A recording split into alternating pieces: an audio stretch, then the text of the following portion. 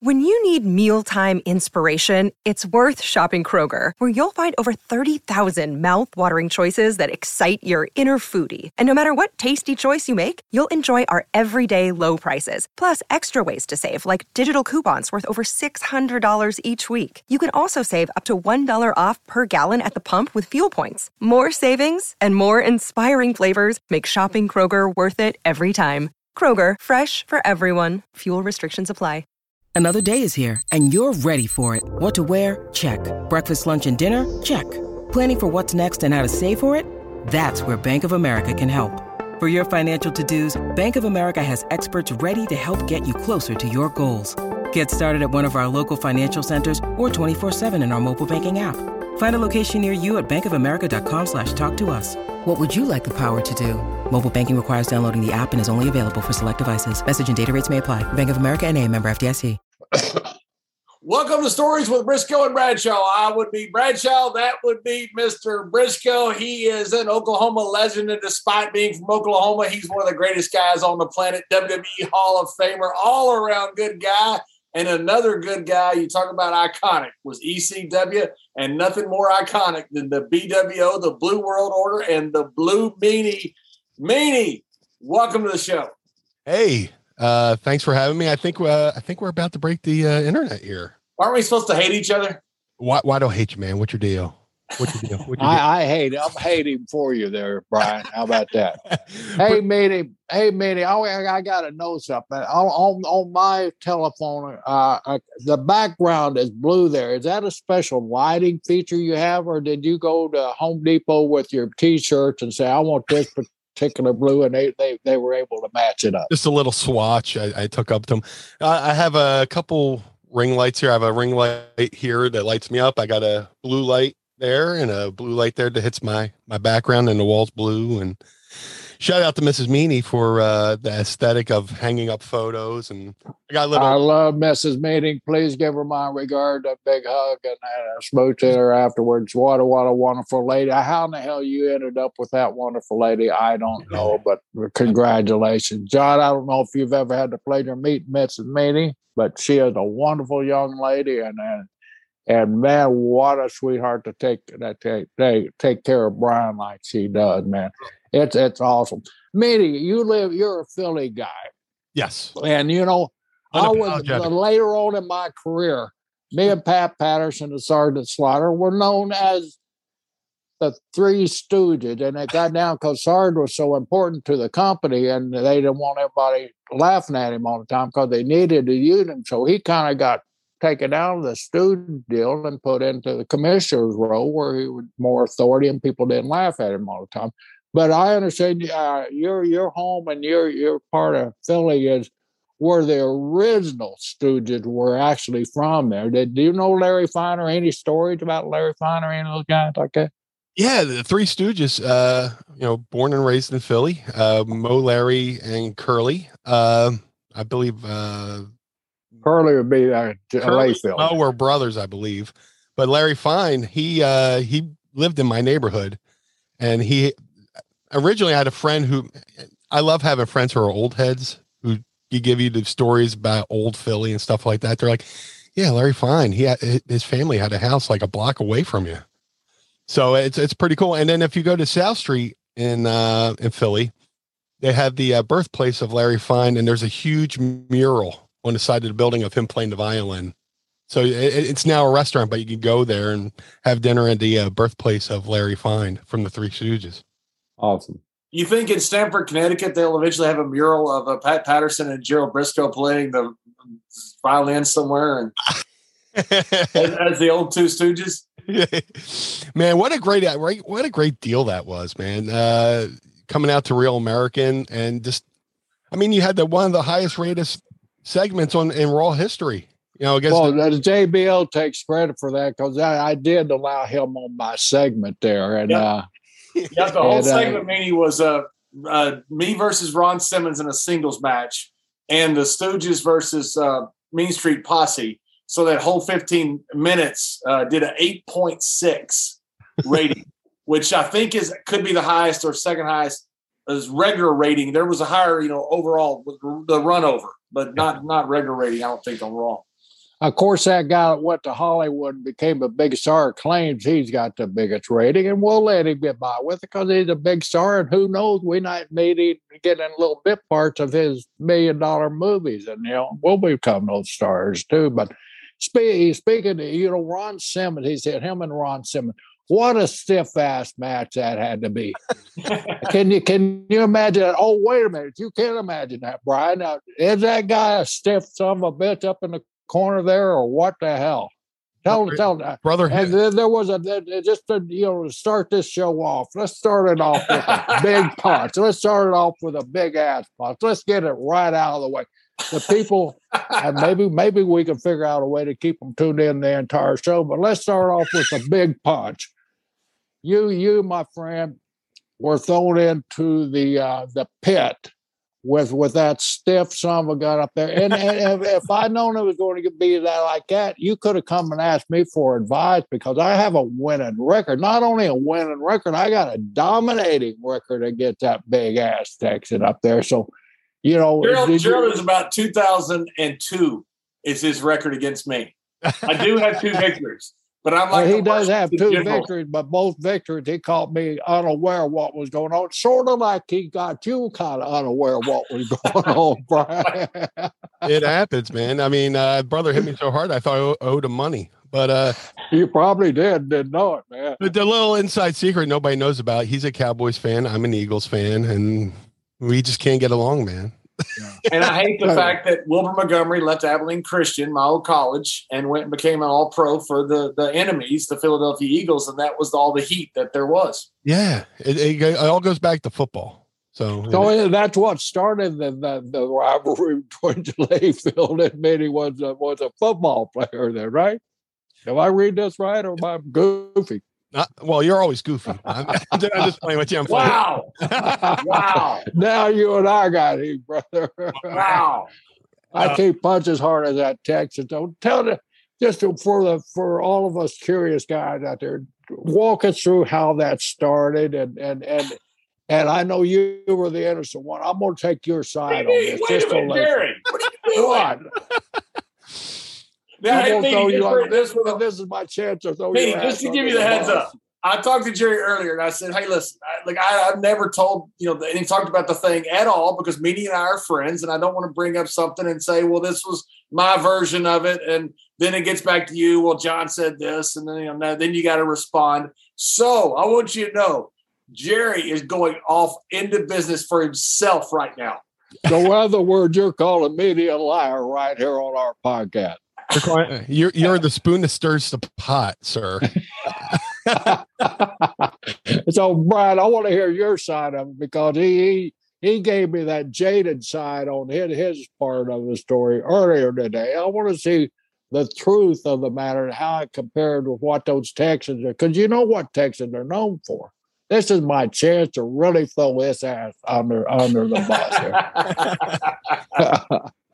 He might not get you license plates on that bus, but he'll get you some serial numbers that you threw him under. Hey, man, I think, it just comes down to, it was a competitive atmosphere during the Monday Night Wars.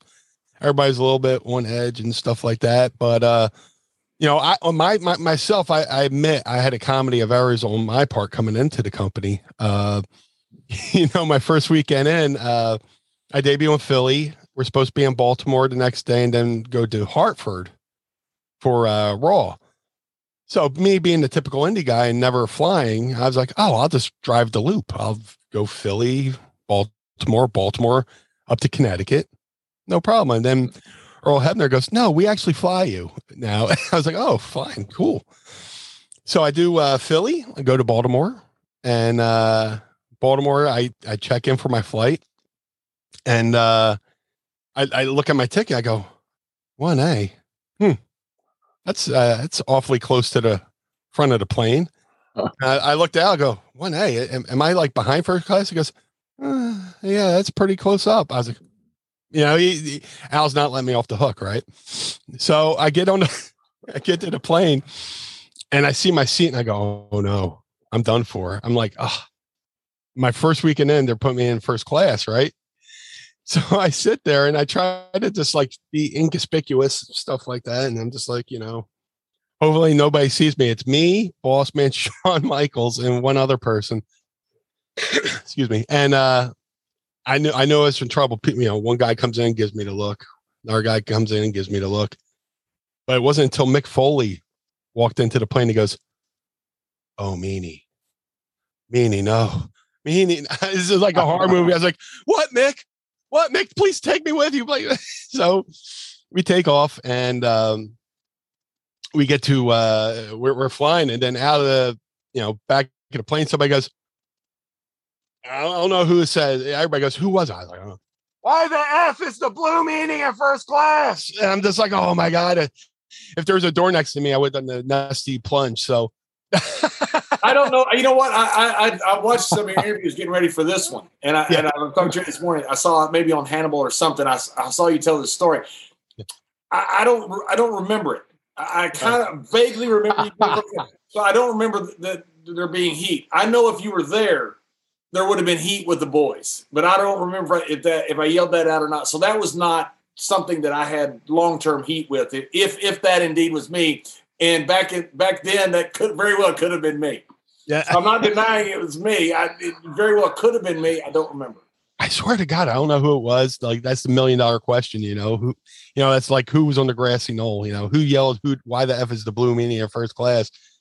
But long story short, this comes back to Jerry. We land in Connecticut, and I'm a bundle of nerves. I'm right. It's me, Mick Foley, Bob Holly, and we're driving the building. I'm like, "Guys, did I mess up?" They're like, "You'll be all right." I was like, nobody's going to poop in my bag, are they?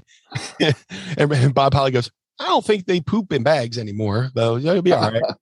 But we get to the building, and I get called to like a side office, and it's Jerry and Lanza. And for whatever reason, Bob Holly came along, and you were like, "Meanie, we know you're new here.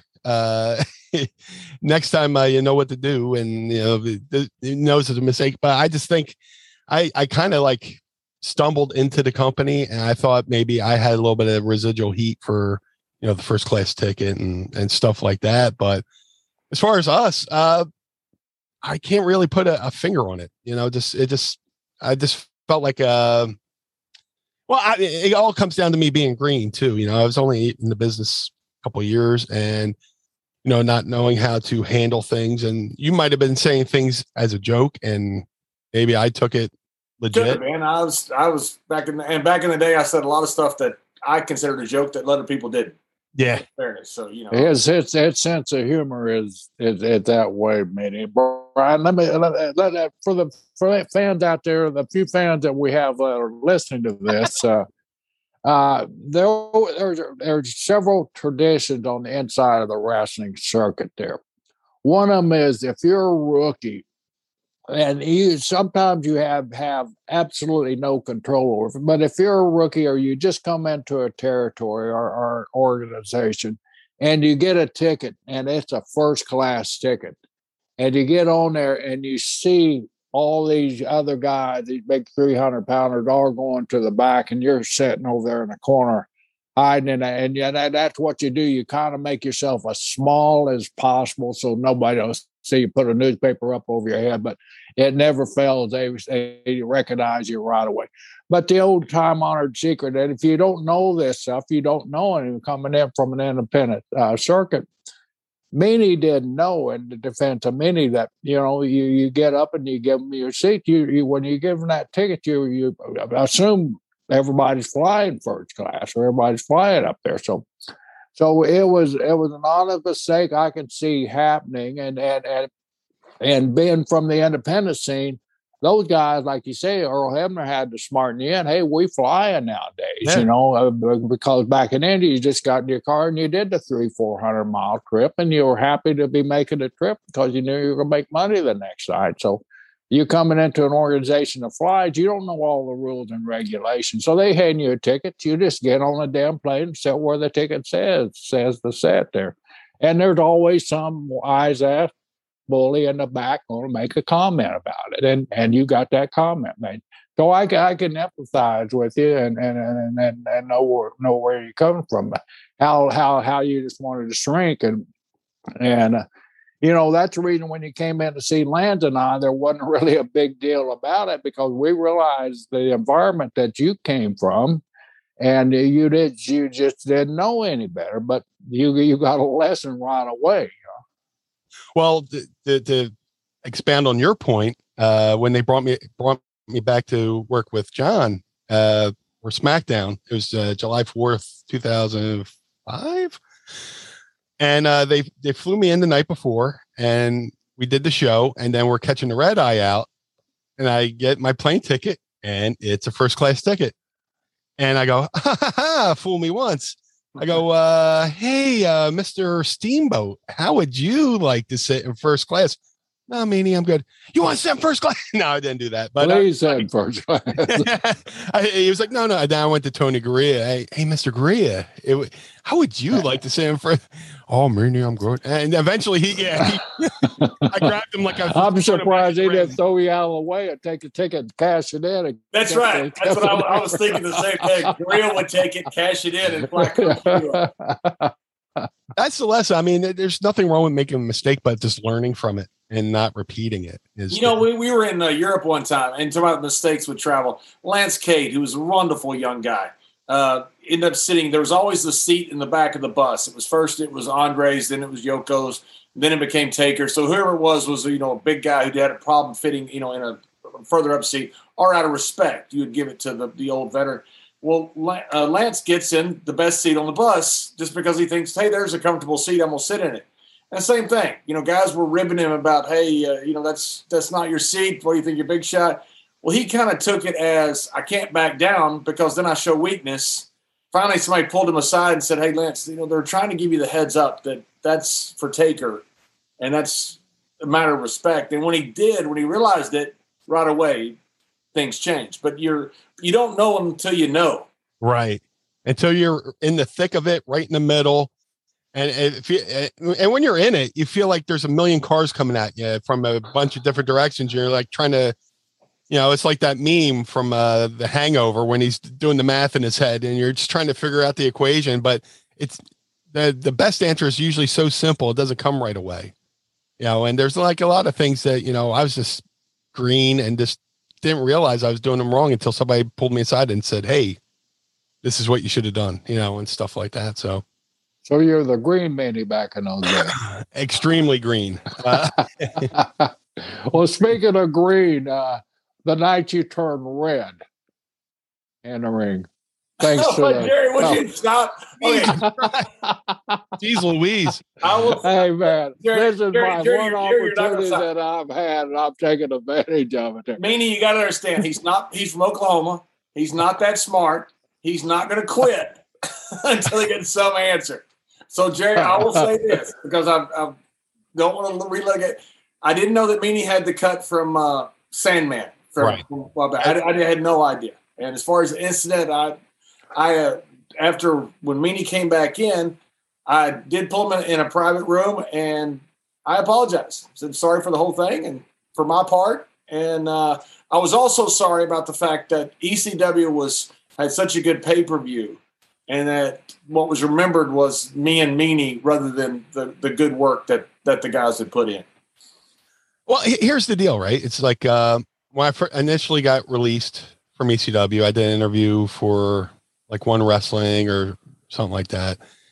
And, I thought, the things I didn't know, I took as bullying and stuff like that. And, I did an interview, and just to be shocking, I went, oh yeah, I loved my time in ECW, but JBL or Brad, well, you weren't JBL yet. I said Bradshaw was an asshole. And then I think that little quote became like the game telephone, where one person hears it, he tells the next person, how the boys are. And by the time it got back to John, it probably became Blue Meanie said, you're the, worst human being on the face of the world. People like to add stuff to it. So I think by the time it got to John, he was like, what's the heat? What's the beef with me? What did I do? But, and then just, things happen. We did the pay-per-view and everything happened. But the most important thing is, we got to that SmackDown, July 4th, 2005. And John approached me and said, "Hey, you want to go talk?" And I said, "Absolutely." And what was going through your mind, Manny, when he said that? God. Here's the deal. It's like we've all been to TV and there's signage everywhere, catering, kayfabe, Vince's office. And also, so as we're walking, I'm seeing less signage. And I'm like, I was like, if me and John go in this room and there's plastic on the floor, I'm running. It's going to be like Pesci and Goodfellas getting whacked as he walks through the door. But, John, we went in their room like two men and he shut the door behind me and said, "Hey, we can either fight or we can make money." I was like, I'd like to make some money, sir. And we had a heart-to-heart talk. I explained everything at the time, how I thought he bullied me. And he told me about his experiences with the NFL and playing for the Raiders and, a little bit of, ball breaking ribs and stuff like that. Howie Long kicked his ass for 3 weeks in a row. That did happen. Oh, okay. You never know with Briscoe. You never know. You never know. You just never know. You never know. But it's just like, like there's one incident. Here's a perfect example of what I thought was bullying and how I probably could have handled it better. We're on a flight. I forget where we're going to. I'm a window seat. Matt Hardy and John are behind me. So John's talking about Vader. He's like, "Man, he does an amazing moonsault, but he's got funny hair and, he's a big fat guy. Imagine that. Big fat guy, funny hair doing the moonsault." I'm like, fuck, he's talking about me. And I didn't, I was always told that if somebody's rubbing it, don't sell it. The best sells the no sell kind of thing. But I think if I would just turn around and went, "Hey, John, I'm sitting right here." I think it just would have everybody would have laughed and we would have got on with our business. You know what I'm saying? And these are just like little things that play back in my mind that I took as bullying. And then. Yeah. And a lot of it was just ball busting. That's really what it was. And I meant nothing by it. Like that comment. I had no idea you'd take that as bullying. I'm just ball busting. We're on the fly. Yeah. We're just flying somewhere. I used to do that with, Godfather and Tate and Ron. We'd always say stuff and Gerald. We did that stuff with everybody. It's not just like we did it with the new guys. We did it with the old guys. That was just our way of having fun. And it was misconstrued a lot. And, I should have realized that some of that would be misconstrued from people that I didn't know. And the funny thing is, like, I was like the new kid at school. When you get in the wrestling business, you're always going through this process of reestablishing yourself. And you could have been the coolest kid in grade school, but once you go to high school, you're a freshman. And then you become the coolest kid in high school. You go to college, again, you're a freshman. And then you graduate college, and then you got to become an intern and start the process all over again. I might have been whoever I was in ECW, but now I'm in WWE. And they don't give a crap about what I did in ECW. I have to reestablish myself within that locker room. And I didn't want to step on any toes. I didn't want to get any heat. I just wanted to kind of show up, do what I had to do, get along with everybody, and go home to my family at the end of the day. So it's just a matter of, if I could put this brain in that body back then, a lot of this stuff that happened, between me and you probably would have been squashed right off the bat. If I knew how to react to it and sell for it properly, and I've learned over the years that people don't know, you just don't bust their balls. It's construed wrong, it's taken wrong, and I didn't even think about it at the time. Hope I'm a different guy now than I was then. Maybe I'm not. Jerry will tell you I'm not, because I still bust his balls. I sent Jerry a note every Thanksgiving for like the last 30 years and tell him how thankful I am that somebody discovered the natives here. And he gets so mad at me. And I sent him a note on Columbus Day and Thanksgiving because, we have everything but we have every rivalry you can have. He's a Okie. I'm a Texan. He's a native. I'm a cowboy. So there's a pretty good rivalry going on here. Also that, Brian, this guy, as you know, and we all are, we've traveled the worldwide, right? We've seen everything, And years ago, I have for my Facebook logo, because I didn't know any better. I had a carving of a Native American that I use as my, what do they call it, avatar? It's your Facebook or thing or whatever the hell it is. But my picture was a wooden Indian. So John got the bright idea. No matter where he traveled, I think he would pay people to take him to wherever they had a Native American carving at. That's right. And he would stand there with his arm around the guy, hey, Briscoe, I ran into your uncle in Belarus, Russia, or wherever. So I have these Native American photos of John all over the world. And, we'd make comments back and forth. And then, just show you how people can form an opinion. All of a sudden, John starts getting these messages. You're a racist SOB for doing that to poor old Mr. Briscoe, and I'm the baby face in the whole thing. Jerry put it up I'm the one that started the deal. Jerry put it up on Twitter, this picture of this Native American carving that I'd sent, and I sent it to Jerry. He goes, look what JBL just sent me. I get all these racist comments. It's his profile pic. Yeah. I'm like, oh my God, Jerry, delete it. I'm getting called. That's my best friend. Would you please stop? Hey, well, we have a Columbus statue here in South Philly. I'll have to take you to next time. Then I'll be taken down, and just like all the other statues, they'll be taken down. And Andrew Jackson, and all those guys like that. I mean, if you're going to take down the statues, be right to everybody. Not, be right to me too. I got feelings too, believe it or not, And Thanksgiving, it's one day that I get to vent, and John has finally, the Okies always are educating Texans. John finally realizes my side of the story on Thanksgiving, and he agrees with me. I completely agree with Jerry's side on every bit of it, 100%. I'm surprised, John, you haven't started a rumor that Jerry's really Italian, like G.J. Strongbow or something. Oh, Brad. I hadn't thought of it, but I will now. I sent Jerry subscriptions to Texas Monthly, Texas Parks and Wildlife, every Texas magazine I could find for years. And his brother Jack found them in his house one time. He goes, what are these? Yeah.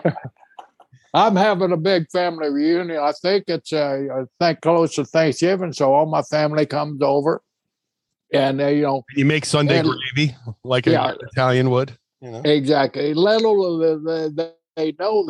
did John know that in the back of those Texas magazines, there's a lot of great recipes in there for a lot of great food. And most of it originated in Oklahoma, and the Texans, like everything else, they just stole it and made it their own. So I would use those. My wife would use those Texas monthlies, and man, I had a stack of them like this. He thought he was pulling the wool over mine. That was okay. The magazines were okay. What really got me is I go back to the body shop. 2 days later, after I get back to the body shop, I would start getting these calls. I'm trying to do business and everything. These damn retirement homes in Texas want me to move to the great state of retire in the great state of Texas. He was going through those magazines, getting all these retirement centers and filling out a form for me, which I think is against the United States Postal Department rules and regulations, and put my name and phone number on it. So all these people in Texas are calling me, trying to get me to move out there to a damn retirement home. Number one, I'm not old enough to retire. Number two, I'm damn sure not going to retire in Texas. That reminds me a lot of the great rib wars that used to happen in the ECW between like Nova and Al Snow, where like they would just call it, like back in the day was 1-800 mattress.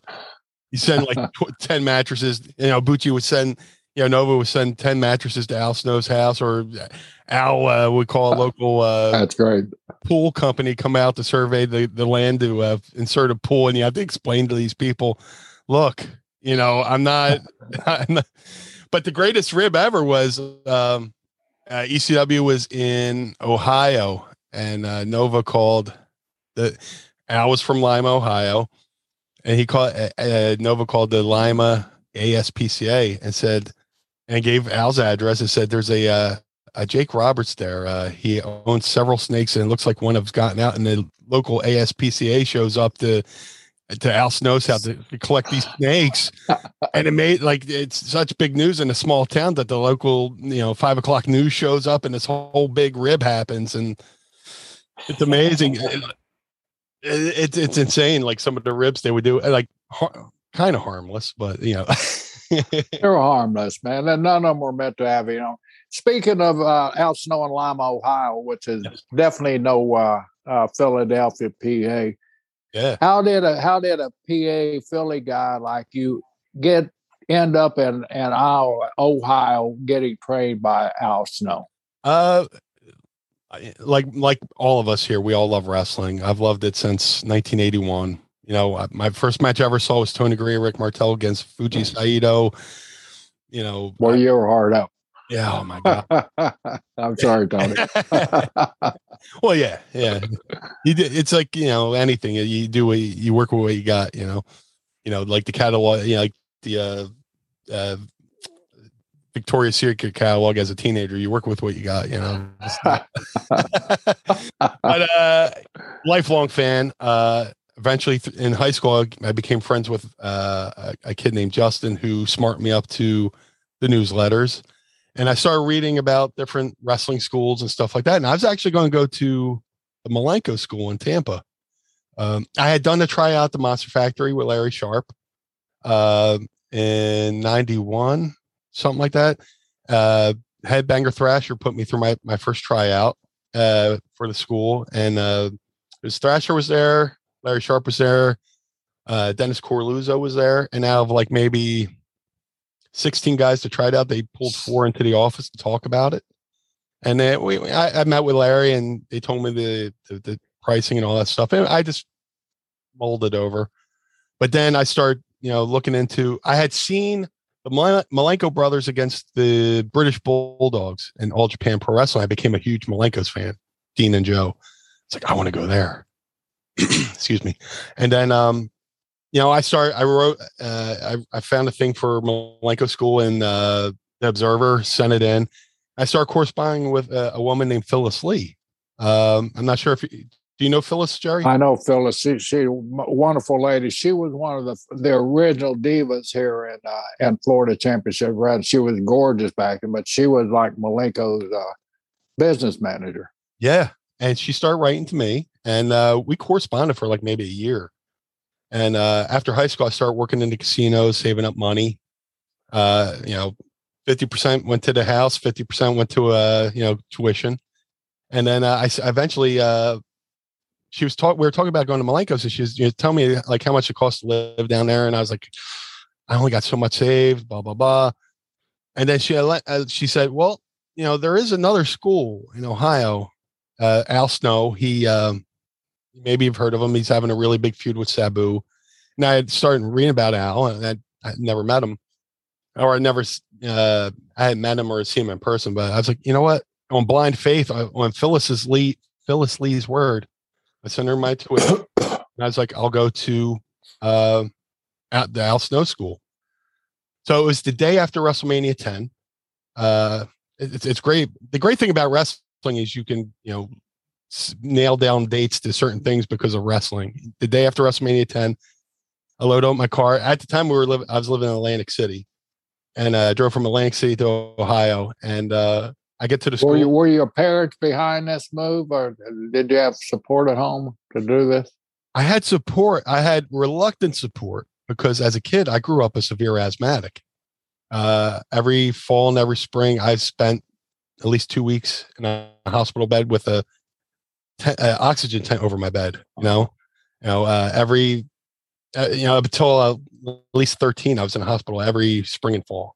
I had to take, I had a nebulizer machine at home where I had to breathe in medicine every day. Every Thursday, I had to go to a doctor's office to get a needle. See, Layfield, you was picking on a man that couldn't even breathe. Would you stop? But I hate you, Jerry. I hate you. I hate you too. Our friendship is ended. Hey, let's talk to Betty, okay?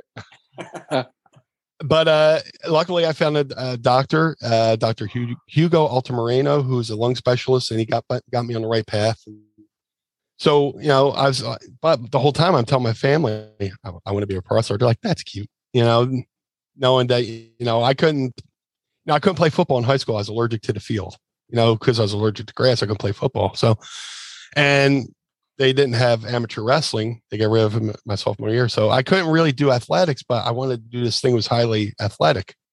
And my family, I was raised by my grandparents and my mom, and they were there. They threw a big party for me the night before. I don't know if it's because they believed in me or I was just leaving the house. They were just throwing a party. I don't know what's going on.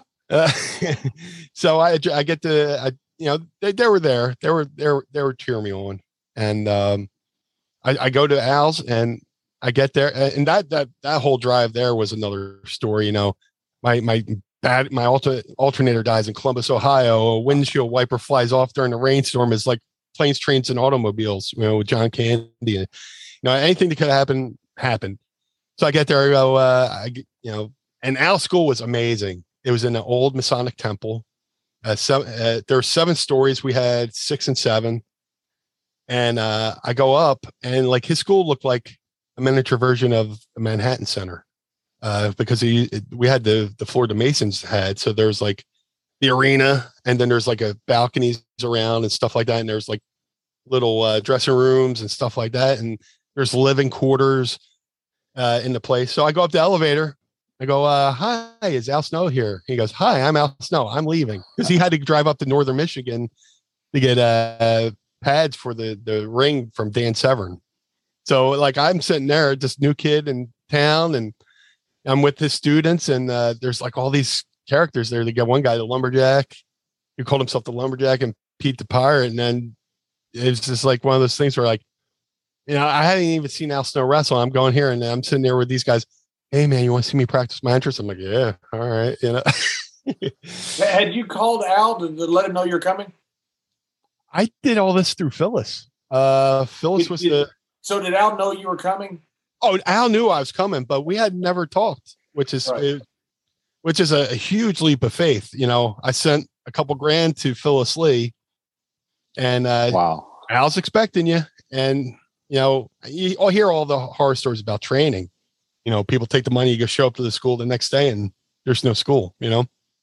Here I am driving 13 hours to Ohio, and just on blind faith. And it was actually the best, risk I could have taken in my life and my career, because Al became a big brother to me. He had been in the business at that time 13 years, and then he was starting to make a name for himself with his feud with Sabu. And eventually, I lived there for like a year. In a couple months, he started making waves with Smoky Mountain, then went to WWE. But the time I spent, he was my big brother. I grew up, I have a sister, but she was so much older. I was technically an only kid. So he became the big brother I never had. Did you have a place to stay when you were going out there already? Or how did that work?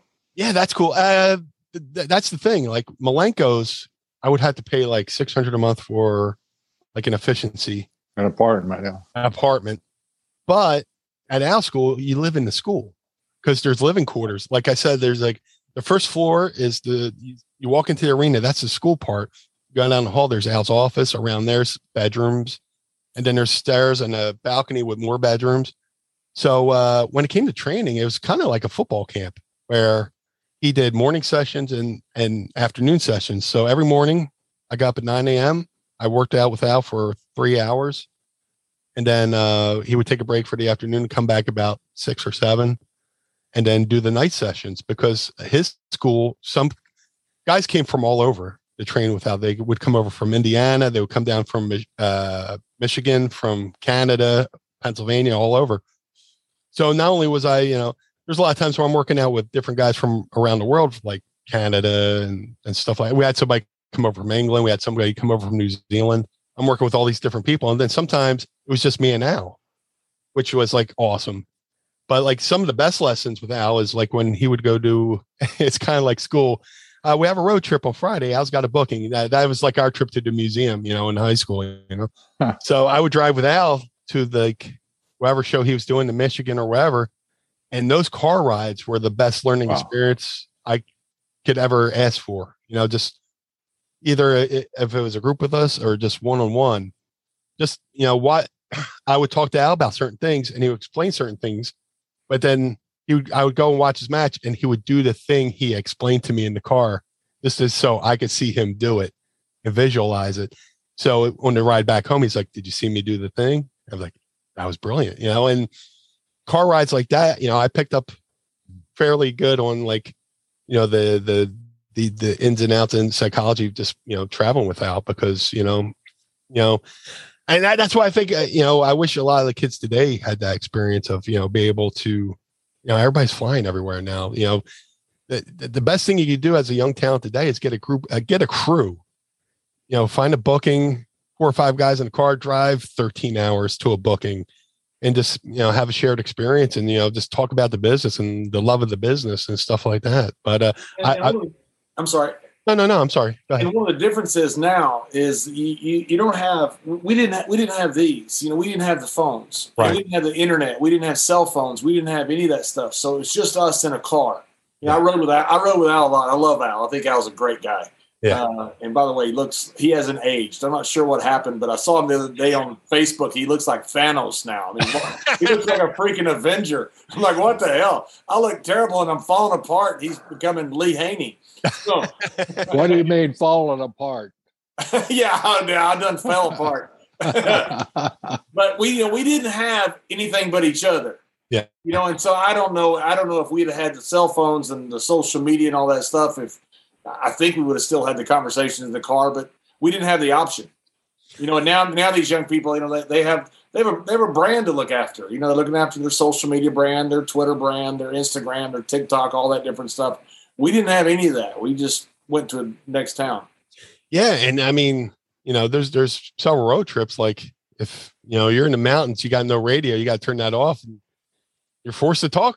You have conversations, shared experiences, learn about somebody. There's guys I train with who are still friends with me to this day, because we had that social interaction of learning about each other, going outside. And, one weekend when I was away, I went to Canada with the Canadian students and hung out and got to go to Canada and came back. And it was like a really cool learning experience. And like, Gerald, you said, how a boy from the East Coast, get used to living in Ohio. It was a little bit of a culture shock too. I was basically an only kid, leaving home for the first time. And, when I was out there, I was hit with a little bit of a sucker punch, 2 months into the training experience. My grandmom calls and tells me, my grandfather's dying of cancer. And, that was like one of my first life challenges, just what do I do? And my grandfather gets on the phone and says, don't come home. This is your dream. This is what you're going to do. Do it. My grandfather, he wasn't even like, my blood grandfather. He was, through marriage and stuff like that, but he raised me like I was his own kid. And he was my biggest hero. And, occasionally I would still, do a weekend trip home, see how everybody was doing, but he said, don't you dare quit. Do this. So that added to the fuel of, I needed to do this. I had to do this because I'm missing quality time at home with my grandfather, who's, he had asbestosis from working in chemical plants for years. So he was like, nope, you do this. And, that was a bigger, even a bigger motivating factor. I can't screw this up. Was Al one of your big factors for getting into ECW? ECW was they come separately apart from Al. There's a couple little Easter eggs for me to try to get in ECW. Al, I had gone to a couple shows with Al. I was still training with Al, and Al was going out back east to do shows, and I would ride out with him. He was working. He worked Benoit. He worked Samu Nishimura. He worked Taz on a couple of shows. I would drive out to the shows, come back with him.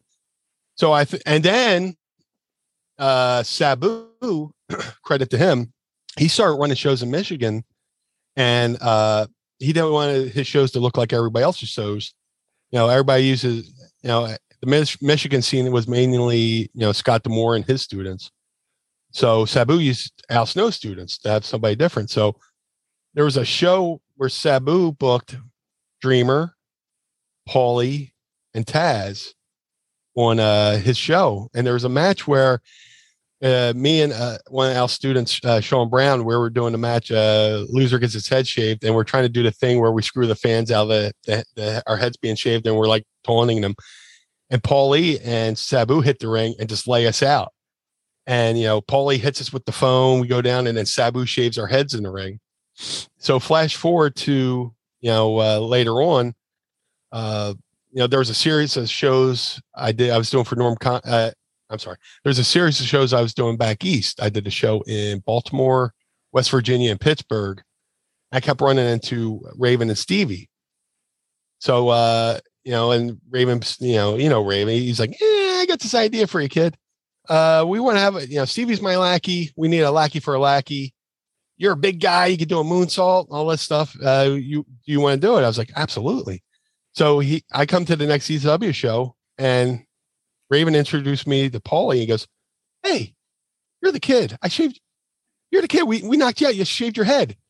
And like the fact that he remembered that, and the fact that I was willing to do something like get my head shaved in the middle of the ring for no money, just meant a lot to Paul that I was willing to do certain things for the business. So that ingratiated me into him wanting to use me. And then, guys like Taz and Dreamer were already familiar with me. Sabu was already familiar with me, and that helped ease me into the locker room.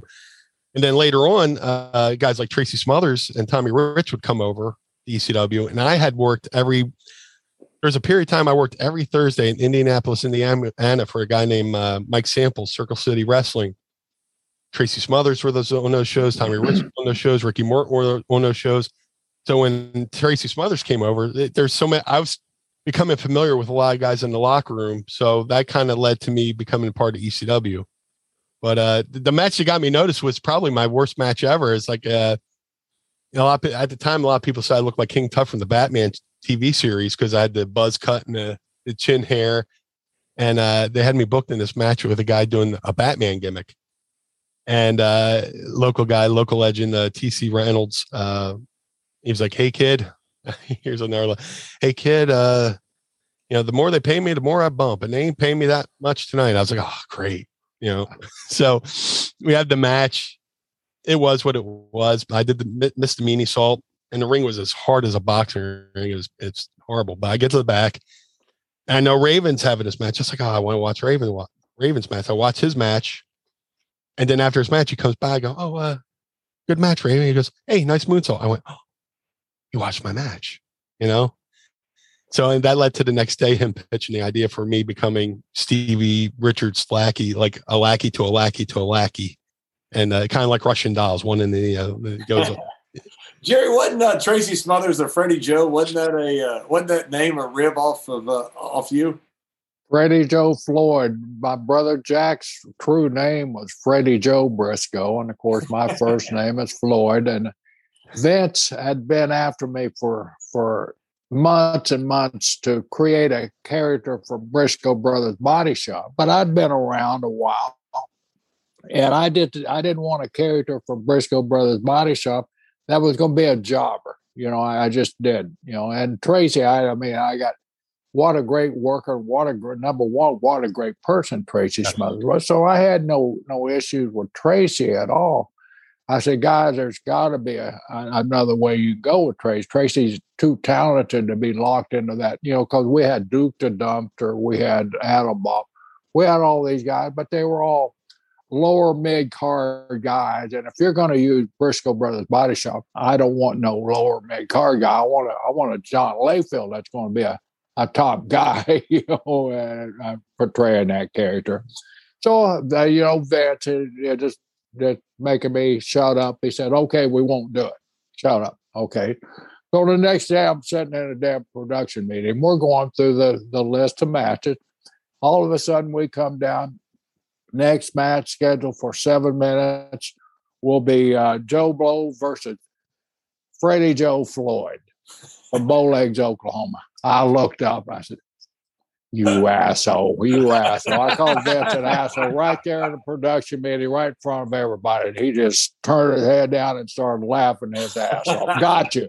So that was the rib on me, Freddie Joe Floyd. But poor Tracy got stuck with it. But Well, Chavo was when he was Kerwin R.Y., I guess it was the caddy. That was off Kerwin Sifley's, right? Kerwin. That was the same thing. Yeah. Yeah. A lot of these maybe were created in Vince McMahon's head because as ribs on the guys that are around him.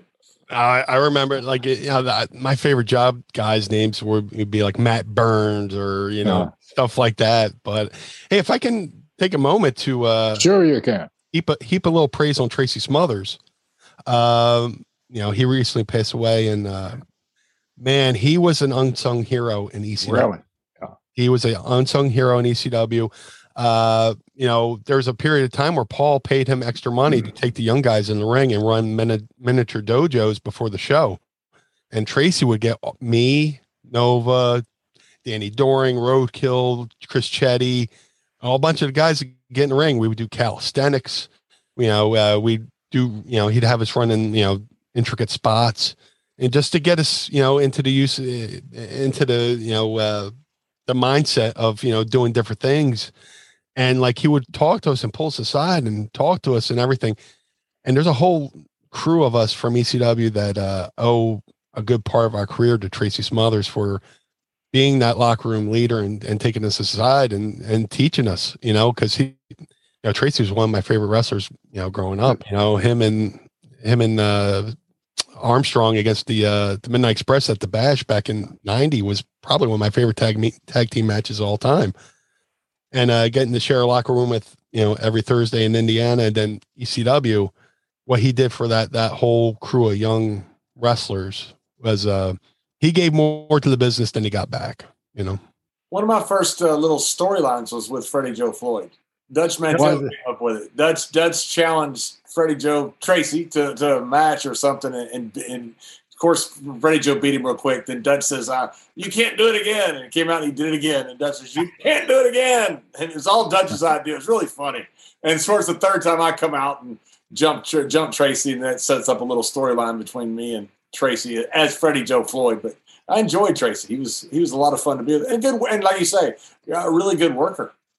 I think Tracy was one of the most underrated guys that we ever had in our business up there. I mean, Tracy could do anything, and he could work with anybody. He could make a lot of issues back in those days. If you guys will remember, if you were a good worker, that meant you were going to be a jobber, because they had to have somebody to make guys look good. And Tracy was one of those guys that he could make me look good. He could make Layfield look good. That's the reason we stuck him with Layfield, because we needed to make him look good.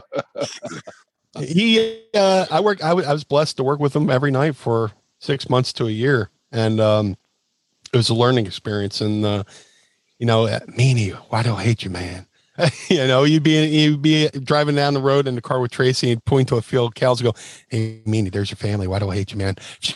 And then, he always do the shadow boxing.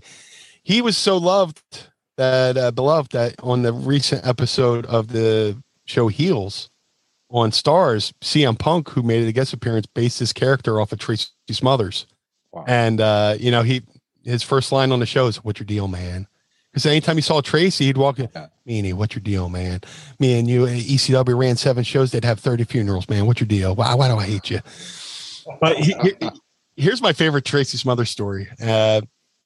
ECW was running a show in a building.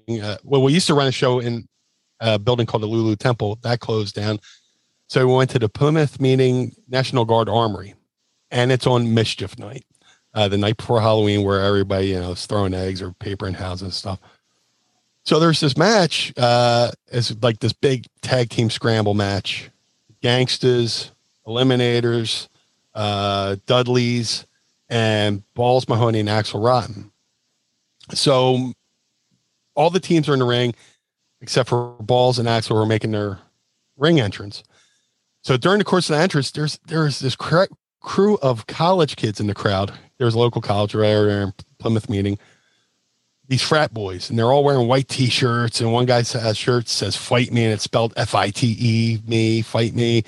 And they're just being rowdy and loud. So, during Balls Mahoney and Balls and Axel's entrance, Balls and Axel go over there, and, slap a fives with the guys, hey, well, then a crew of the guys grab Axel and pull him over the rail and they start clubbing on him.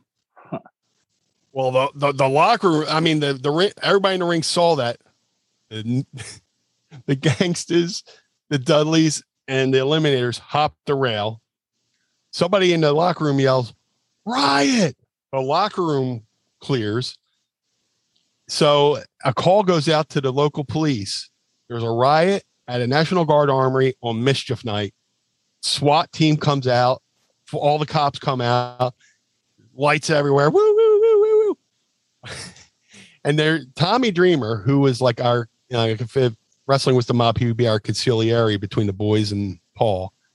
He's out there trying to be a peacemaker with the cops going, "Hey, Big must not understand." He's talking to the cops, right? Out of the corner of his eye, he sees Tracy Smothers, who is wearing nothing but a towel, shampoo coming down his face.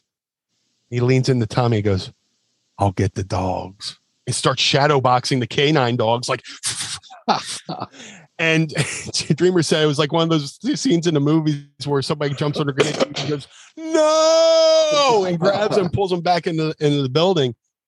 And Tracy Smothers, amongst all this chaos, in just a bath towel and shampoo, is ready to fight, canine dogs.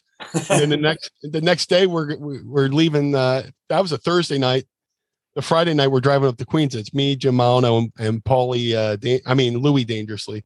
We're driving to New York, and we made the local news radio. We had the news ticker. Riot at the local Plymouth, Guard Armory, ECW, and we're like, yes, we made it. But yeah, Tracy Smothers. I'll take the dogs, man. And then we were like, "Tracy, what were you thinking?" He's like, "Man, I wrestled bears. I could take a dog." We almost had a riot, Jerry. Remember when the ECW invaded us in Philadelphia with the boys, not with the crowd? Yeah. I was going to bring that up, John, and I'm glad you brought it up. Go ahead with the question. But Benny, I want to say this is the closest I ever came to really kicking Bruce Pritchard's ass was this night. Was you involved? I mean, when I found out, you could ask Bruce. Well, I think Bruce was scared to death. I was ready to kill him. It was me and Savio Vega in a Caribbean strap match. And so Bruce smartened up Savio to what was going to happen. That the Sandman was going to spit the beer on Savio. And he said, the one thing you do, he said, is grab the cowboy and don't let him go over the rail. Because no shit. And so, right before I went out, Lanza didn't want to take the risk. I don't know why they wouldn't. I'm not smarting me up to this. And he turned to me and goes, "Hey, if anything happens, don't go over the rail." And I said, "Jack, you wouldn't tell me if anything happens if something isn't going to happen." And he said, "Well, I'm just telling you, something could happen in the one corner with Savio. And if it does happen, just understand it's part of the show." And so when we went out of the ring, Savio went over there and we went on the wrong side. Savio goes, "No, we got to go over here." And right then I realized this is where the spot's got to be about to happen. And so when it happened, Savio put the rope around me. He didn't know Lanza had smartened me up. And he goes, "Just stay here with me. Stay here with me. It's okay. Let's go back in the ring." But by then I'd figured, I knew that was all part of the show. But the boys in the back had gone to Gorilla and they were just about to head out. I did. Nobody else was smartened up. I did go out. Did you? Was you there, Brian? Was you there? No, I was not there. Actually, I was at Raven's house watching it. And we had an idea something was going to happen. He was like, "I heard, Paulie and Tommy and Dreamer are going to be at ringside." And then I guess for extra, their form of security, we had other guys placed in the building. Perry Saturn was there. A couple other guys were there in case. I don't know if it would ever happen if the boys hit and they come to protect us or whatever, something like that. But we watched it and we're just like amazed that it happened. And then the next night in Hershey, Taz comes down with the sign and hops the rail during the Bulldog match, the tag match with Sabu Fierce Taz sign. But what was the atmosphere in the locker room like when you went to the back? Like, mostly as soon as we got back, Lanza smartened up the guys when they came up, because by then nobody could stooge off what was going to happen because it already happened. So Taker and the boys apparently were coming out of the dressing room. I was in the ring with Savio, And Lanza meets him there and goes, guys, it's a work. And right away, the guys were pretty pissed off. They weren't smartened up to it. But at that point, it's not Tommy Dreamer and Bubba and those guys and Paulie. It's, it's part of the show. So they kind of. I was this close to Tommy Dreamer, and Bruce grabbed me and said, no, it's a work. And at that time, I turned to Bruce like I was going to kill him. I literally was going to kill Bruce Pritchard. Do you still want to? Yeah. Because if you do, I'd be fine. I don't think anybody would miss him either. So, Jerry, you'd gone out you out in the arena? Yeah. As a Philly, at that Spectrum. I didn't know you were out there. I made it out to, I don't know how, I noticed something kind of funny because I was the only one out there. When Bruce, of course, was out there. And I mean, who's Bruce going to stop, to be truthful? Nobody, right? So my brother needed some backup. My brother Bruce needed some backup. So I made it out there, and I was right when I got there, I guess Dream or something, I pushed Bruce, and when I saw that, I was headed over. Bruce grabbed me. No, it's a work. And at that moment there, I lost it with Bruce, man. And by the time we got to the back, they had to separate us, man.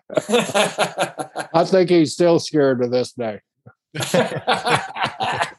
Well, I didn't have a clue. That was the greatest thing that, in my experience, that I ever had seen, because nobody knew about it except, you and Savio and Bruce and Vince and the truck and the ECW guys. And I noticed when I come out there, several of the ECW guys' eyes got pretty damn big, and he don't know, Yeah, but Tommy was close enough in my reach where I could have killed him if Bruce hadn't stopped me. I talked to Bubba since. I don't think they knew that I was smart enough. They may have known Savio was. I'm not sure. But this is the first time I learned that you were smart enough, because when you watch it, your reaction looks genuine. Like you're walking towards Sandman, like it's like, oof. Savio saves the day. But what a time, man. What a time. It still pissed me off because you're it's a waste of beer. Yeah, you wasted a beer, and you think you're defending your turf, and when it happened, I realized this is what Lanza was warning me about. But still, it's like, oh, come on, man, and you feel like it's us against them at that point, which it shouldn't be, but it's what it felt like. Yeah, and that's kind of when I started to learn subconsciously that ECW was kind of part of WWE. A lot of the boys, Paulie always did the us against them thing, but he did it more with WCW, so to speak, because WWE, he grew up in the WWE or WWF, WWF. He worked for Vince Sr. and took photos and all this stuff. So Paulie was kind of like a WWF lifer. So we start getting talent in the locker room, from Draws to the German guy, I can't think of his name. Ruckus, wasn't it? Ruckus. Yeah, we got him, Candido. Thank goodness. Yeah. You guys lost on that trade. Yeah, pretty much. That was the Vikings Cowboys trade where the Cowboys fleeced the Vikings. Yeah. But Ruckus was a great guy, but he wasn't. Yeah. Didn't need to be in the business. He had the worst farts, man. He would just drink straight up egg beaters, and he would I take pride on my flatulence. I once stopped a concert with a fart, but him, on the other hand, just you stopped a concert on let's hear that story, man. That's a good dude. No lie. This is when I became skinny meanie. WWE asked me to lose weight, so I lost 160 pounds. And I'm doing 160. 100. I went from 390 to 240, something like that. And in 7 months. I remember when you lost it. I just didn't know it was that much. Yeah. Shout out to Headbanger Mosh's brother, Chaz Warrington's brother John. I lost 50 pounds on that diet too. Oh yeah, I forgot. Yeah. You were doing the same deal. Yeah. And I got Jim will gain weight. Yeah, Jim will gain weight. That was a gimmick though for so did Bruce. So I had lost all this weight, and Bruce found it back. I lost weight, but I went from my belly to my butt. So no, but I had lost 160 pounds, high protein diet, and me and my friends went to see this Van Halen cover. We're in California at the time, and I'm a huge Van Halen fan. They're my number one band. Eddie Van Halen's the greatest guitar in the world, as far as I'm concerned. The band was called the Atomic Punks. Two of the members have gone on to start a band called Steel Panther, and they're touring the world.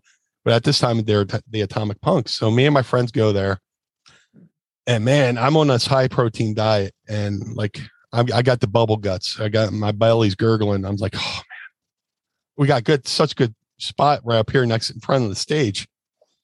So the opening band comes on, and there's people dancing behind me, and they're like elbow me and bumping me. I was like, oh man, like first time's okay. Second time, okay, this is getting annoying. Third time, all right, man, I'm gonna have to back him up. So I kind of nuzzled my butt towards him. I let a little. So everybody who's going from like this dancing, they're like this, dancing, right? But I let that first one go, and I guess that was like inviting a vampire into your house because he's coming back with some friends.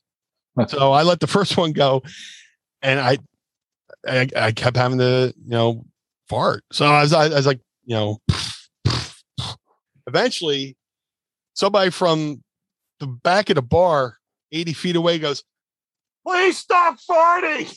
I was like, So the headliners come on, the Atomic Punks, and you would think I'm making this up, but they're playing the song "You Really Got Me," and I felt one coming. I was like, oh my God, no, oh no. So the singer's coming this way. I'm right here. I let one go, and it just meet in the middle. It's like the perfect storm. Two waves come together. So he's like, yeah. And then you see him go, oh, stop. And the band stops playing. He goes, man, somebody in the crowd just pooped their pants. Every hand in the room. All I could do was just go. He went, "Oh, you really got me." And the drum was playing on.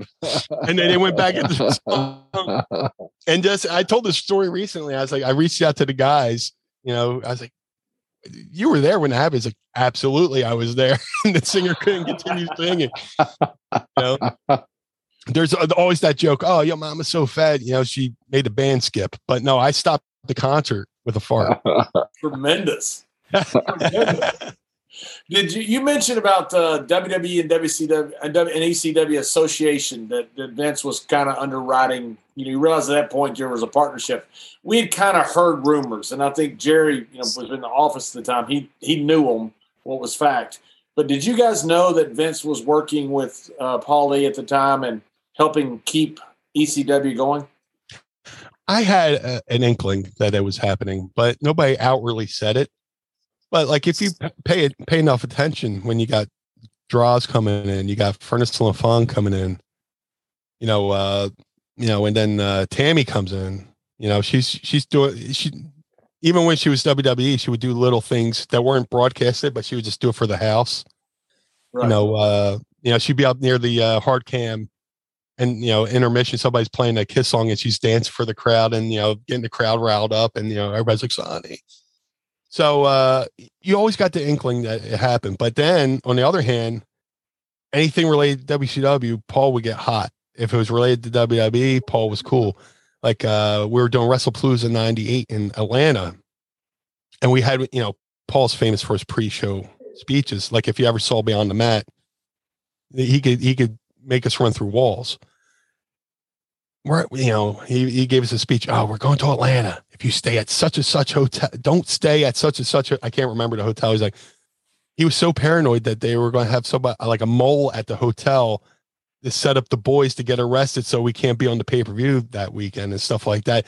"If you stay at this hotel and you get arrested, that's on you. You're fired. This, that, and the other thing." But if it came down to WWE, he was more than gracious. Like one time, I did the parodies in ECW and stuff like that.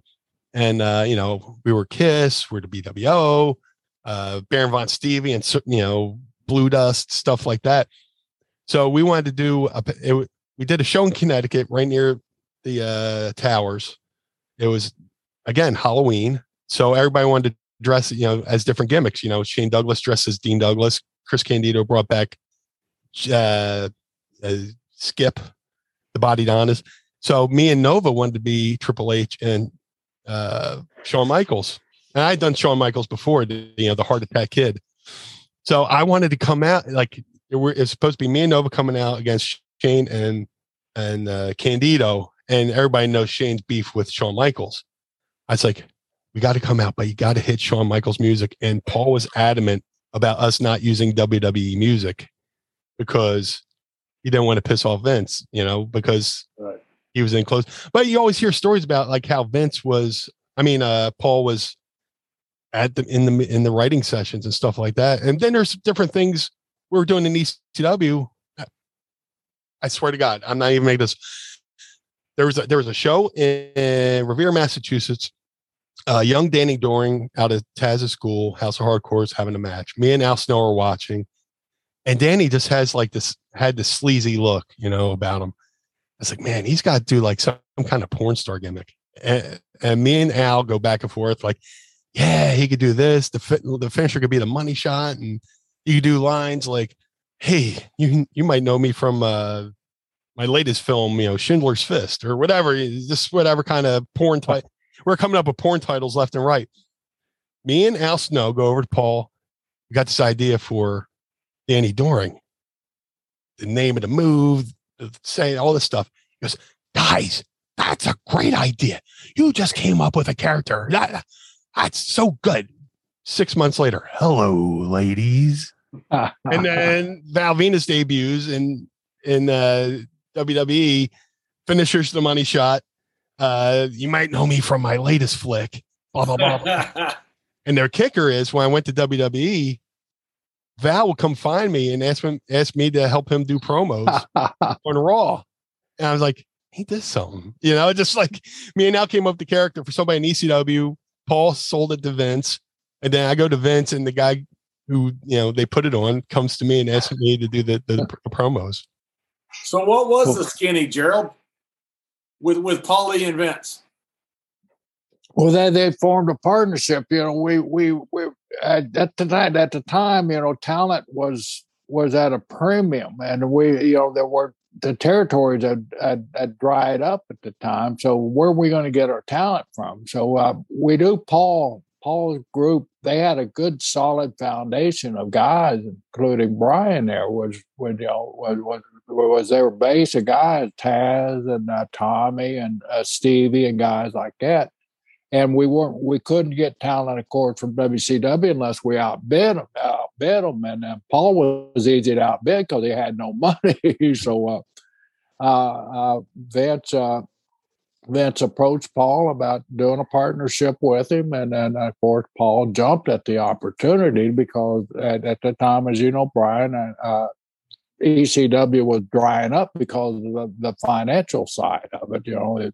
Paul was losing his ass. So we figured if we kept them in business, at least we would have an outlet of talent and a place where we could send our talent and be around a good environment, be around good basic workers that could elevate the guys. So that was kind of the premise of the partnership was a place to stick our guys when they weren't ready, but we knew they could be ready real quick, and a place that we could go and pilfer their talent and come in with us. So it was strictly a survival move. It wasn't a fear move that, they're going to take us over. It was a move to benefit the WWE with talent and a place for us to store talent and bring them back in when they got ready. So it was a simple move, but of course, everybody blows it out of shape. But that's all it was. I mean, and it worked out good for both companies. Yeah, I mean, the matches that we had together, Jerry Lawler and I were kind of the two guys who really took on ECW. It was awesome. Yeah, I could have wrestled there every night of the year for my entire career. They hated me and Lawler so much, because we're the ones that really went after them, hard. it was incredible to be in that environment. I never, I've always thought, Meanie, that NXT is similar to the fan base of ECW. Maybe not the same demo, but it's the same passion, the same underground feeling that ECW had. And I totally agree with that. And I kind of wish, like when they brought ECW back, they had done, I wish they would have had it done with the original ECW, what they did with NXT, kind of like take it out of the big arena, have it in like a studio with the smaller crowd and have that more of a underground feel. NXT is part of WWE, but you wouldn't know it by looking at the product because it's such a different, it's a darker building. It's heavily on wrestling and stuff like that. And just, I kind of wish they had done that when they brought back ECW. I kind of wish they wanted done the NXT thing that way with ECW, because, you watch the ECW they brought back, and it was really good TV, but the only thing that hindered it was the 3 letters ECW. We being WWE really blew that. I think that was something that I look back on, that I see that we really blew. We as a company blew it, because we just did. I don't think any of us really gave it the respect and had the vision that Vince actually had to make this thing work. Because just as you said, our early TVs were really good ECW product. Then we started getting, it needs to be slicker. It needs to be this. It didn't need to be any of that stuff, except the way we started and the way you guys had it there. So I think we blew that opportunity to really make another competition, another brand, that was with the WWE. I think we blew it big time because we wanted to slick it up too much, because the original TV, it was dark, and it was, then we just started messing with it and putting that WWE slickness on it. And I think that's where we started going down with it there. And I always said the original, the new ECW was kind of like that scene in Wayne's World when Wayne and Garth sell their show to Noah's Arcade. And they go to the first taping after Noah's Arcade buys it, and they go, man, this is Wayne's basement. But this isn't Wayne's basement, because they got the big bright neon lights and all this stuff, and they got the slick, theme song instead of them just singing it.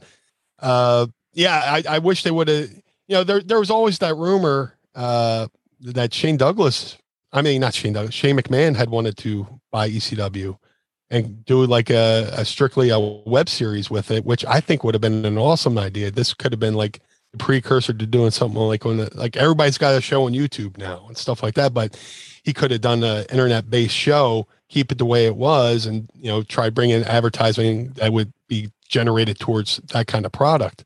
And I think ECW and Shane McMahon's hands probably would have made it, kept it a little bit more cutting edge, because he was a younger guy.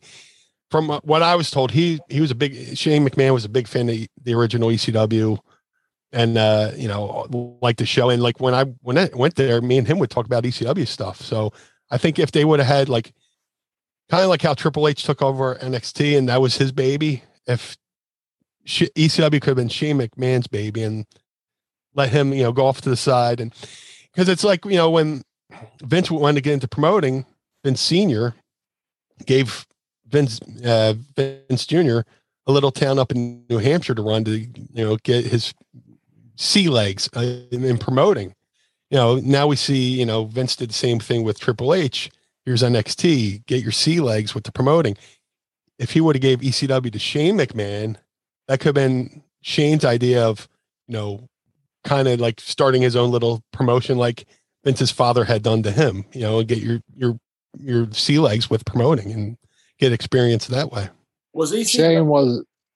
Shane was a perfect demographic for that too. And Shane was a huge fan, because a lot of our meetings Shane would bring up, especially when we started the ECW brand, that's when Shane started really getting involved, because he was such a fan for that. And having that voice of that age group, that you guys were appealing to, was very beneficial to it. But like I said, it started out that that way, but we just couldn't let it be. We had to slick it up a little bit.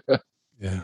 Was ECW doomed to fail as far as a traditional wrestling program where you had not necessarily pay-per-view, but national TV contracts? Attitude Era really pushed the envelope, and at times WWE would push it too far. Then you'd have to apologize and pull back just a little bit. ECW did the same thing, except you were further past where, you were way out there with controversy. That built the fan base, but it also repelled some TV contracts. Was that the death knell for ECW because of the controversy that you guys probably would never be able to keep a national contract? In my mind, ECW was doomed from the start just because, again, Attitude Era. Everybody's competing for talent. You have to overpay a little bit to make sure your marquee guys don't jump ship. And then when ECW kind of started making money, like say in 97, they made money. They're still paying for 96. So when they go to 98, they make money in 98, but they're still paying for 97, part of 96. So they're kind of in this, they're kind of like bailing water out of the boat as water's still coming in. Never catch up. Never catch up. But if they could have just got a deal, if the TNN deal would have worked where TNN put out money for the cost of production and advertising and stuff like that, I think ECW could have stayed afloat. And I say this all the time, had ECW survived, it would have became more of a promotion like Ring of Honor. What became Ring of Honor was started, with Gabe Sapolsky, who, was Paul Heyman's protege. Gabe learned from Paul. He was a disciple of Paul and learned everything from Paul. And those early Ring of Honor shows were so awesome because of Gabe Sapolsky, and his influence.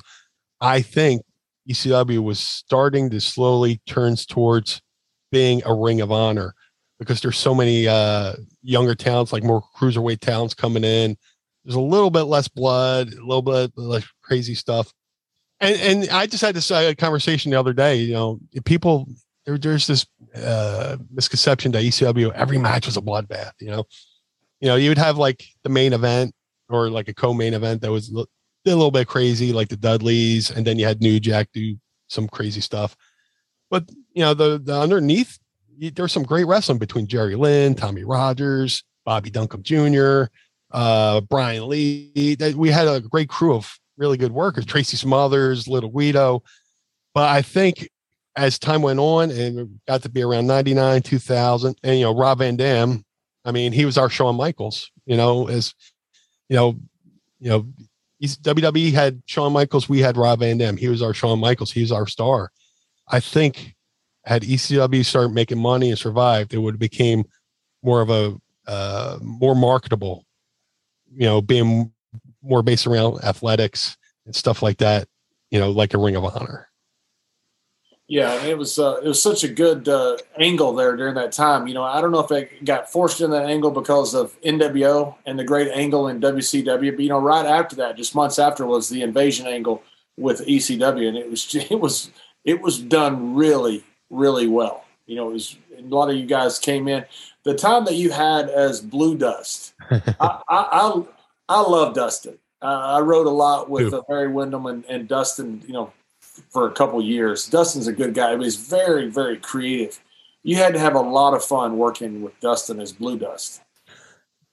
I had so much fun with Blue Dust. And the fact that people still bring up the match me and Dustin had at St. Valentine's Day Massacre to this day is a testament to, Dustin and Goldust. And, he really took me under his wing. I started doing Blue Dust in ECW. I was doing the parodies, and right around the time Dustin had done the naked Goldust promo with the Intercontinental Belt, Paul pulled me aside at a show, and Jim Thorpe said, "You're coming up to the TV studios Monday, and we're going to recreate that promo. You'll be naked with have a little meanie doll, which I think you can see right there. I still have it. And I was going to recreate that. So, and this is, the time that the character Blue Dust almost got me arrested. So we go up to New York. I buy all the paint, get there, get ready to go paint myself because we're going to go to the local park and do this vignette. I forgot to paint. So I open up my gear bag. I'm like, where's the paint? Yeah, I'm looking. It's Sandman who's there. Sandman, Raven, Sandman's wife, Lori, Tyler, Paul, Stevie, camera crew, everything. Sandman goes, yo, what's up? What's wrong? I was like, I forgot to paint. Don't say anything. Yo, Meanie forgot to paint. Stooshed me right off. So Dreamer goes, all right, let's go to the supermarket and find something. So we hop in Dreamer's car. We go to the supermarket. We get cake icing and blue food dye. So we go back to the thing, and the most, bromance thing you could ever do is me and Dreamer making this concoction of cake icing and blue food dye. And I'm putting it on my front, and Dreamer has to like slather my back with this blue food dye. And where we're shooting is 2 blocks away from the TV studio. So it's summertime. It's July. There's gnats. Oh. And I'm covered in sugar. And so we're walking, and we're like, oh, man, if the fans could see us now, right? So we do the promo. And the promo surrounded around the time Raven had Stevie on a mission to find the dirtiest, skankiest woman on the planet. Eventually, he had brought in Divine Brown from the Hugh Grant scandal, all this other thing. So Stevie does this whole hype going, hey, boss, I found the dirtiest, skankiest woman ever. I present to you Blue Dust. And I'm there. Now imagine it's a park in a small New York suburban neighborhood. There's a swing set. There's a bridge to the sliding board and all that stuff. You got this 300-pound naked man laying on the drawbridge with the little doll. And I start doing this promo, welcome to my playground. Or I quoted a Ron Jeremy line from the Vacuum Clean Salesman or whatever. And Raven does his line going, Raven was supposed to say, sorry, Stevie, she's not feminine enough. And he kind of flubbed his line and said feminine. But I didn't sell it. I didn't go, I just did the Blue Dust. So Paul comes over and goes, you did great. He flubbed the line and you didn't break character. You blah, blah, blah. And while he's building me up saying I did the right thing, this big spotlight shines on us. And instead of me just covering up, I go, oh, I jump up and there's my big pale buttocks. It, look like an oatmeal buffet, just everywhere. And we're like, oh my God, there's the cops, blah, blah, blah. And a cop comes over and goes, I don't know what you guys are doing, but please stop. I don't want to do the paperwork.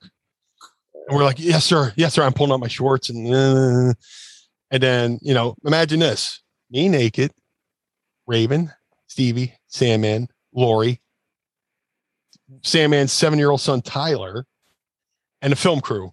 It looks like a bizarre porn set or whatever. And when Sandman goes, yo, can we do one more scene? And we're like, shut up. So I did Blue Dust, and almost got arrested in the park doing Blue Dust, start doing it at the arenas, go to WWE, and I'm in the Job Squad, and the Job Squad's kind of starting to devolve. Al's breaking off here, Bob's going there. Well, they do this thing where Goldust steals Al Snow's head. And Goldust, the master of the mind games, I pitched to Vince Russo. I was like, hey, Goldust is the master of the mind games, and he stole Al Snow's head. I'm in the Job Squad now. Why don't I bring back Blue Dust? I'll play mind games with the guy who plays mind games. Start to feel. And he's like, listen, he's like, you know what?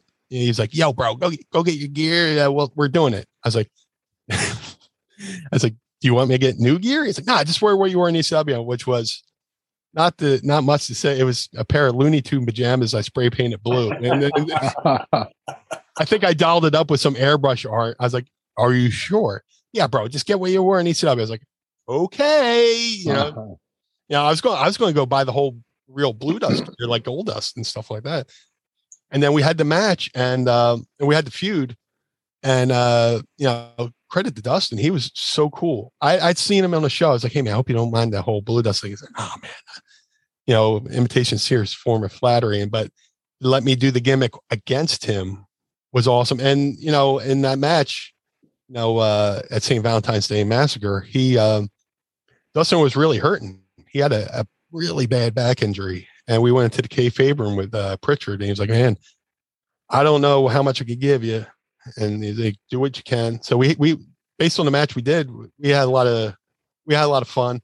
I did a couple of things, like normally on the pay-per-view, you don't want to powder out and go up halfway up the aisle like it's a house show, but I would do that to, give Dustin a chance to not exert anything on his back. And he came out and threw me back in. I just big sell for him, go home and but then eventually we started, tag teams, became a tag team. And I learned so much from him, and he was so great. I became the Meanie again, and Meanie and Goldust seemed like a natural clique of oddities. We weren't the oddities, but we were a pair of oddities that worked very well together. And I owe a lot to Dustin for bringing me into his world, into his character's world, and let me be able to support myself and my family. Yeah, Dustin was incredibly talented. Everything he did. Still is. Yeah, really smart guy. But you did get him one time with your balls being out. Oh my God!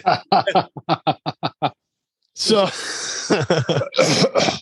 I want to say this was in Connecticut or Arizona or something like that, and this was around Connecticut, Arizona, Texas, Florida. As long as it wasn't Oklahoma. Fernham and Durham. This is in the era where we would do a live Raw Monday, tape Tuesday. So we're taping on Tuesday, and they want me to do a parody of the Nitro Girls, be the Raw Boy. So this is during the whole Blue Dust, Gold Dust feud. So they're, ladies and gentlemen, Raw Boy. And I come out and do the whole dancing and stuff that, and Gold Dust from behind because we're still in the feud. And he beats me all the way down to the ring. And he throws me in the ring, and he sets me up for the Shattered Dreams kick. And I feel one leg go over the ropes. I feel the second leg go over the ropes. And then I just feel like, I'm like, uh-oh. And I just feel my balls pop out of my shorts. So as that happens, I'm facing the Titantron. I look up at the Titantron, and my balls are on the Titantron. And I'm saying, if the camera adds 10 pounds, how many cameras did they have on my balls? I was like, and I look from that's where the term testicular fortitude came about. It looked like a baby in a beanbag chair. It was so I go from the Titantron, and I looked at Dustin, and Dustin goes, he's trying not to play. He gives the kick. I sell. Wait a minute. What are you thinking though when your balls are out on the Titantron? I mean, are you not? What is your goal? They have made more cameos than any part of my body. It just like, there's times in ECW where I'm laying there on the dead cell, and then, Malino's telling referee Jim Malino, tell Meanie his balls are out. Now the ref goes, no. I'm just laying there. This is before that was before I learned to wear tights underneath my Daisy Dukes. But here I am wearing Daisy Dukes. But it happens. It's just like anything. You can't reach down and, I got enough heat for fixing my pants during, the thing, tuck my boys away. So we get to the match, the segment's over, and we go to the back. And this is one of those shows where the production truck was in the building, and I get the golf clap from all the boys at the monitor. Give me the golf clap, like, Meanie. And guys who are coming out of the production truck, Meanie. I go back to the bath. I'm like, yes. And I go in the back, and me and Dustin in the bathroom. He's like, man, it just looked like a pair of hooves. It looks like you were giving birth to a baby. I was like, man, I'll never live that down. I would always see like the late great Luna Vachon at like an indie show. Meanie, remember when your balls fell out on Raw? It gave new meaning to camel toes, right? Oh my God, I had goose knuckle. It's just, oh my God. But these are the things that happened in a career that can never live down. But yeah, that nobody ever forgets. It was Matt Cardona was wrestling with the guy when he pulled his trunks off. Oh my God! Yes, I think it was San Antonio. Were you in the Gorilla then? I was in Gorilla, and I was one hollering at the referee, tell me to get his gonads back. He won't do it. The referee kept giving me that signal there. Then there's an incident I think we might all relate to. I was wrestling in Detroit for ECW. I was wrestling Jason Knight.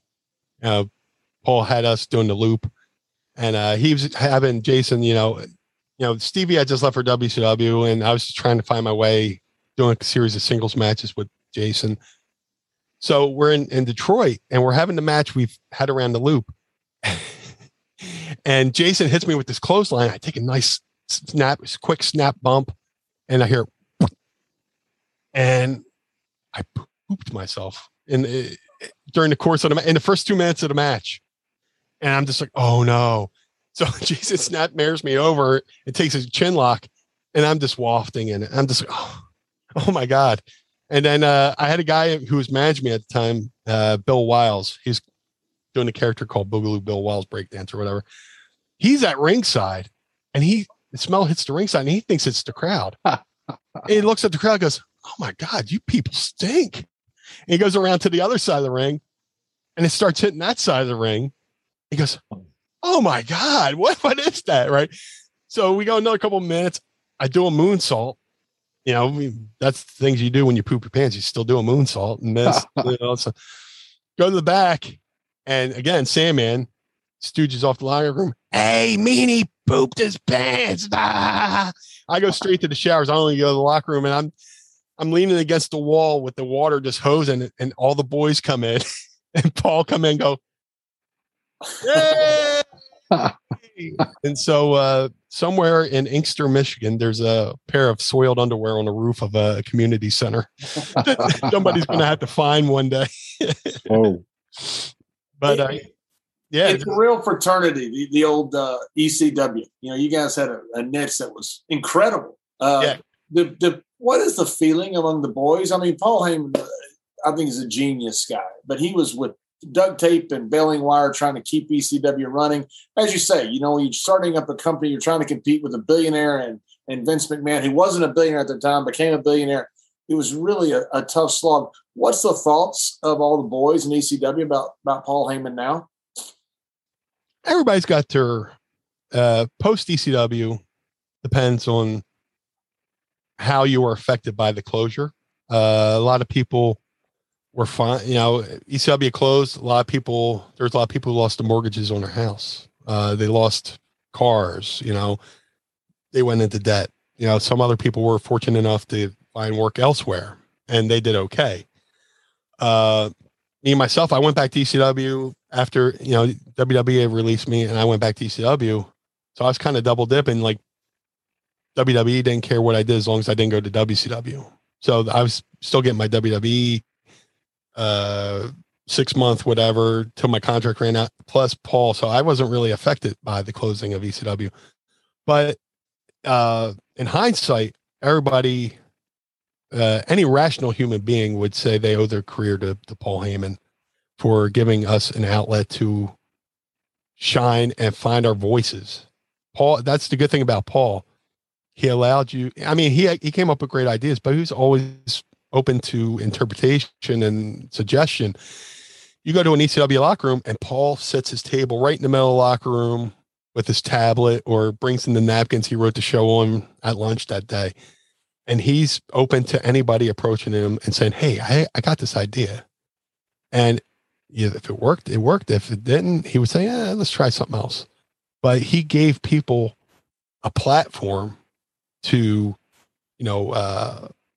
make a career, learn their craft. When I first went to the locker room, you look around, there's Tommy Rich, there's Terry Funk, there's Sabu, there's Paul, there's Dreamer, and a rotating cast of vets that would come in.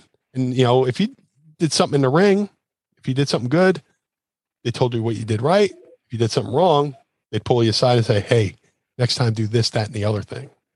And it was such a great atmosphere to learn. And now it was a little bit crazy. It was a little bit like ECW was one part Animal House, one part Slapshot, Major League, with a little bit of Rocky Horror Picture Show thrown in there with the crowd, because the crowd was like a Rocky Horror Picture Show. They knew the chants, they knew the songs, they knew your back history before you even went to the ring at the ECW wrestling show.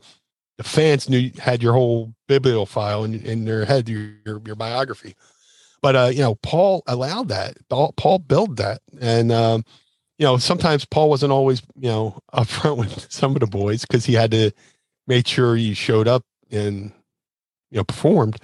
But when it came to the fans, Paul was upfront and honest with the fans, and if we did good, we did good. If we messed up, we admitted it, and it was just a great atmosphere. I was only in the business a year and a half when I went to ECW, and I made so many mistakes, and there's so many things he probably should have fired me for. There was an instance where I went to a WCW pay-per-view incognito, I was like, I ain't going to sit front row, but it's like my first year in the business, and I'm sitting there, and the camera caught me on camera. So the next, week, I go up to the studio, and Paul and Perry Saturn go, "Oh, you're that guy from the WCW show," stuff like that. And Dreamer pulled me aside and said, "Hey, Meanie, look, understand, you're in a different atmosphere now. If you go to a show, you should be in the back. You shouldn't be in the stands." You know what I'm saying? From perception. And that's, another lesson I learned. But Paul forgave me and knew, just like Jerry forgave me with the first class ticket thing, and allowed me to make that mistake and learn from that mistake. So, but it was such a great learning tree, that locker room. In hindsight, I can't say anything bad about Paul. I was a green as grass kid, a year and a half into business, who had no right to be in a wrestling ring because I grew up asthmatic. It's kind of like a Rudy story, I shouldn't have been there. I shouldn't have gone as far as I did, but I did. How I grew up against all these different odds and stuff like that. And Paul allowed me to be me. He allowed me to, my character was originally based off the El Submarine character, but eventually it became more of me, just with the volume turned up, and Paul allowed that. And I owe it to him. I owe it to Raven. I owe it to Stevie, Nova, all the guys, Tommy Rich, Tracy Smothers, all the veterans who pulled me aside. And Paul created that atmosphere for people to grow and learn. And now go ahead. We're sure glad they did, Brad, because you turned into a really good young man and a really good professional. And I've spent some time up in Philly around the Monster Factory there, and I see that you get involved with those kids there, and you're passing on the knowledge. And I've watched you coach. I've watched you handle the instructions, and those kids look up for you, to you. And it's really great that Danny has somebody like you to come in that made it, and it made it from those odds that you made it from. Because you're right, you beat the odds on just being here today. And man, you turned into a heck of a businessman and a legend in this business, and you got one of the loveliest, sweetest wives in the entire business. And please pass my regard along with her. But we really appreciate you taking your time. We know you're pushed for time today, and so thanks so much for allowing us to come into your house and you taking the time out of your schedule to be on with us. Hey, this is a privilege and an honor. Your words carry weight, Gerald. When I talk to younger kids in this business, I'm not so much a wrestling coach, but I'm a life coach.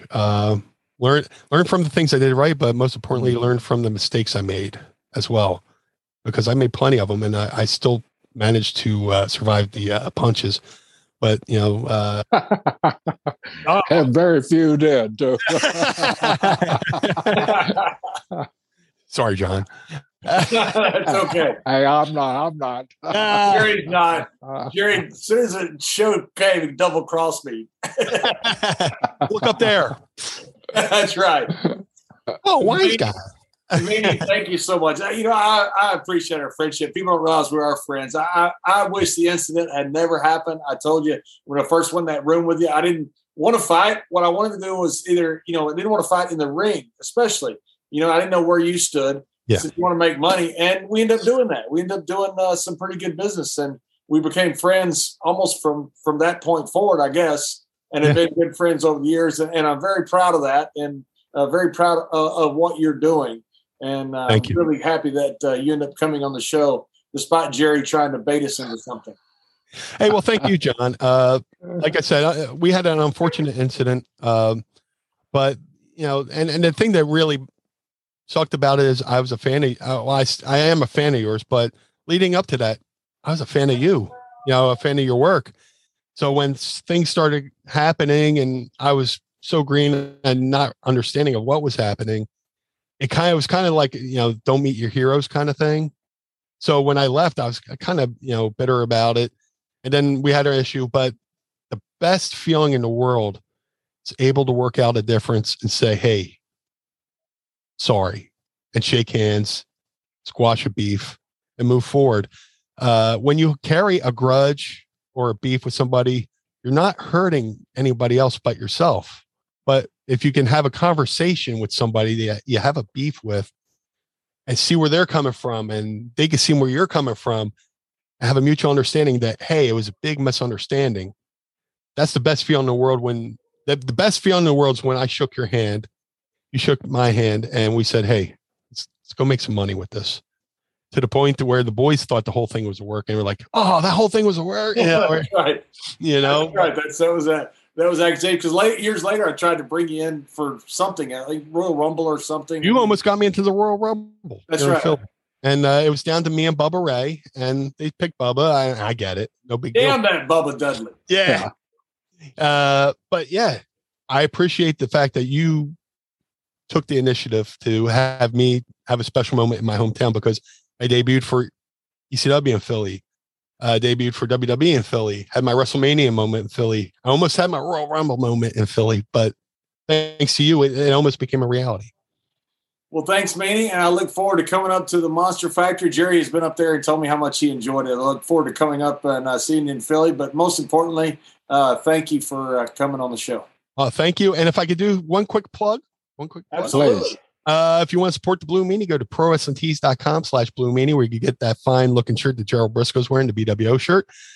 I also have a podcast. Go to mindofthemeanie.com, where every Monday me and Josh Chernoff talk about everything from sports, music, movies, and tons of useless knowledge. So go to mindofthemeanie.com.